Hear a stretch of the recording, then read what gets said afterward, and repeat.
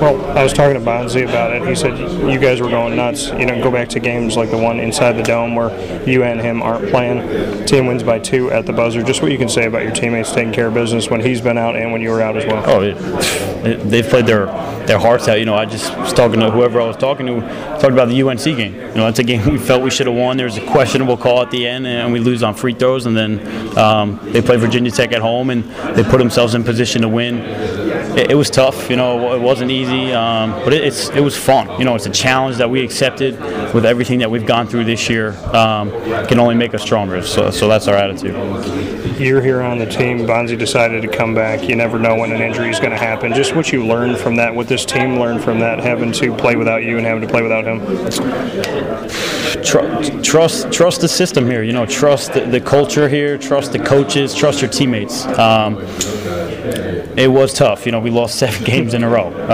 We lose those close games, and then we go down to Durham, play Duke, and get our asses kicked. It wasn't easy, but I think it speaks volumes to everybody's character in this locker room. Luckily, we have a great staff, great coaches, great managers, and that speaks volumes to the culture here. And we fought through it. So. I was talking with Rex Pfluger about it, not having Bonzie for 15 games. The team goes 7-8. He goes, well, for a stretch like that inside of the ACC, it's not too shabby. Is what you could say about that. Yeah, for sure. We fought. we kind of, after those first 9 games, we had a meeting in the locker room and we ripped up all the stats and we said the back 9, it's a fresh start, and I think we win. What do we go on the back 9?